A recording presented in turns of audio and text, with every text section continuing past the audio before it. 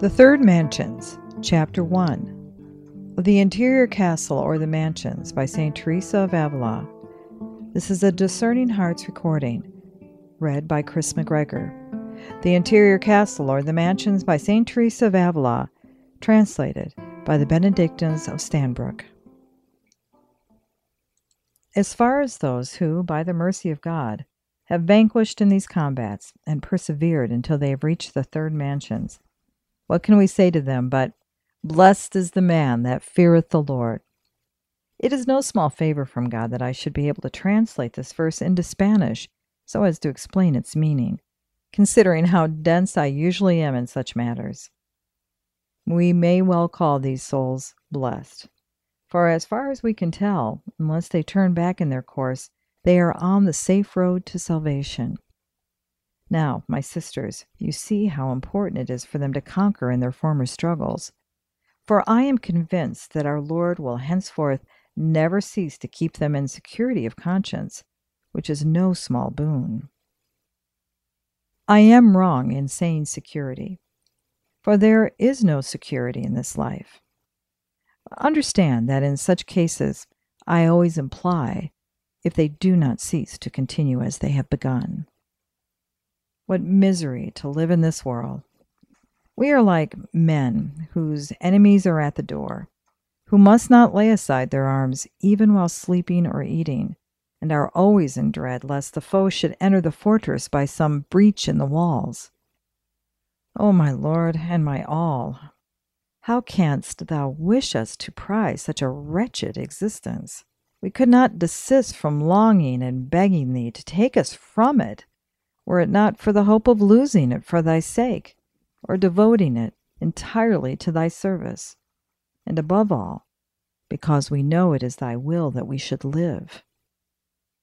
Since it is so, let us die with thee, as St. Thomas said, for to be away from thee is but to die again and again, haunted as we are by the dread of losing thee forever. This is why I say, daughters, that we ought to ask our Lord as our boon to grant us one day to dwell in safety with the saints. For with such fears, what pleasure can she enjoy whose only pleasure is to please God? Remember, many saints have felt this as we do, and were even far more fervent, yet fell into grave sin. And we cannot be sure that God would stretch forth his hand to raise us from sin again, to do such penance as they performed. This applies to extraordinary grace. Truly, my daughters, I feel such terror as I tell you this, that I know not how to write it, nor even how to go on living when I reflect upon it, as I very often do. Beg of his Majesty, my daughters, to abide within me, for otherwise what security could I feel after a life so badly spent as mine has been? Do not grieve at knowing this. I have often seen you troubled when I spoke about it, for you wish that my past had been a very holy one, in which you are right. Indeed, I wish the same myself. But what can be done, now that I have wasted it entirely through my own fault?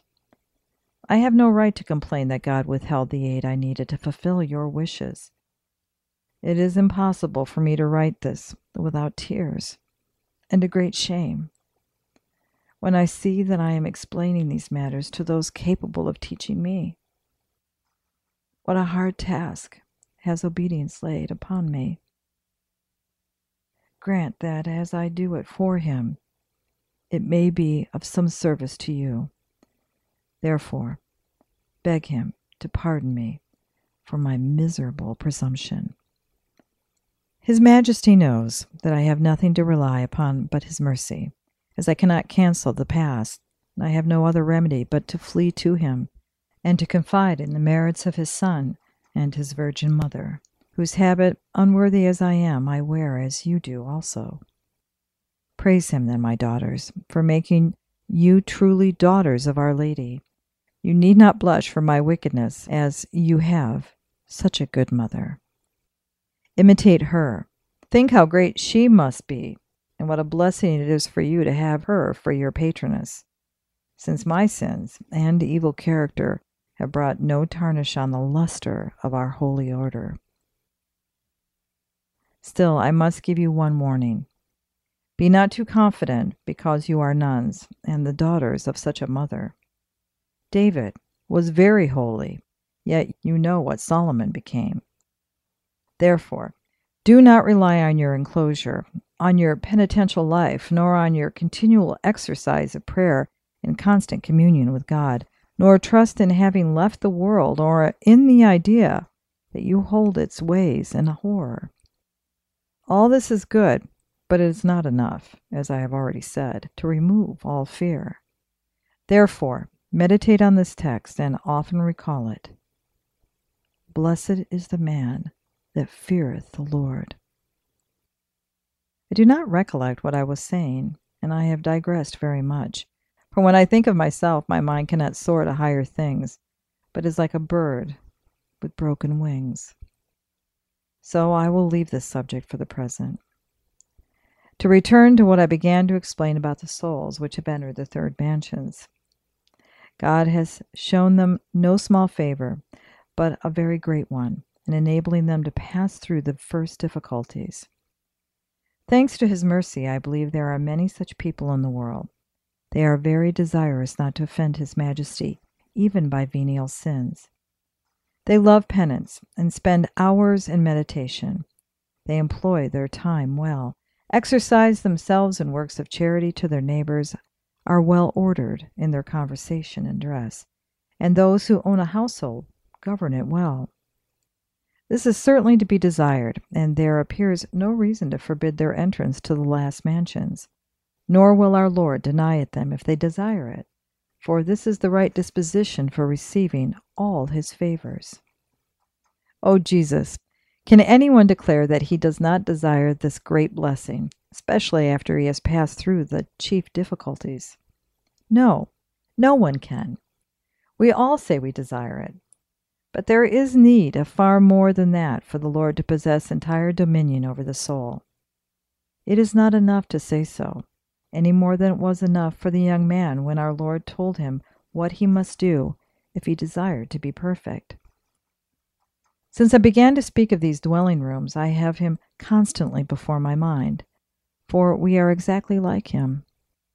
This very frequently produces the great dryness we feel in prayer, though sometimes it proceeds from other causes as well. I am not speaking of certain interior sufferings which give intolerable pain to many devout souls through no fault of their own.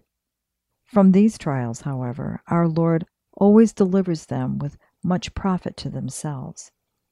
I also expect people who suffer from melancholy and other infirmities. But in these cases, as in all others, we must leave aside the judgments of God. I hold that these effects usually result from the first cause I mentioned. Such souls know that nothing would induce them to commit a sin. Many of them would not even commit a venial sin advertently, and that they employ their life and riches well. They cannot, therefore, patiently endure to be excluded from the presence of our King, whose vassals they consider themselves, as indeed they are. An earthly king may have many subjects, yet all do not enter his court. Enter, my daughters, into your interior. Pass beyond the thought of your own petty work, which are no more, nor even as much, as Christians are bound to perform. Let it suffice that you are God's servants. Do not pursue so much as to catch nothing. Think of the saints who have entered the divine presence, and you will see the difference between them and ourselves.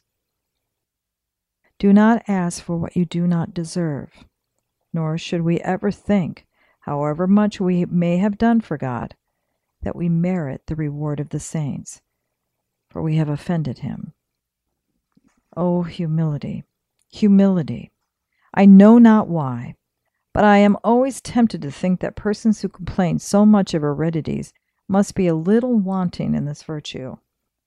However, I am not speaking of severe interior sufferings, which are far worse than a want of devotion. Let us try ourselves, my sisters, or let our Lord try us. He knows well how to do so, although we often pretend to misunderstand him. We will now speak of these well-ordered souls. Let us consider what they do for God, and we shall see at once what little right we have to murmur against his majesty. If we turn our backs on him and go away sorrowfully like the youth in the gospel, when he tells us what to do to be perfect, what can God do? For he must proportion the reward to our love for him. This love, my daughters, must not be the fabric of our imagination. We must prove it. Yet do not suppose that our Lord has need of any works of ours. He only expels us to manifest our good will. It seems to us we have done everything by taking the religious habit of our own will and renouncing worldly things and all our possessions for God. Although they may have been but the nets of St. Peter, yet they seemed much to us, for they were our all. This is an excellent disposition if we continue in it and do not return, even in desire, to the company of the reptiles of the first rooms. Doubtless, by persevering in this poverty and detachment of soul, we shall obtain all for which we strive. But, mark this, it must be on one condition, that we hold ourselves for unprofitable servants, as we are told by either St. Paul or by Christ, and that we do not consider that our Lord is bound to grant us any favors, but that, as we have received more from him, we are deeper in his debt. How little we can do for such a God, who died for us, who created us, who gives us being, that we should think ourselves happy to be able to acquit ourselves of part of the debt we owe him for having served us, without asking him for fresh mercies and favors. I am loath to use this expression, yet so it is, for he did nothing else during the whole time he lived in this world but serve us. Think well, my daughters, over some of the points I have treated, although confusedly, for I do not know how to explain them better. Our Lord will make you understand them, that you may reap humility from your dryness, instead of the disquietude the devil strives to cause by it.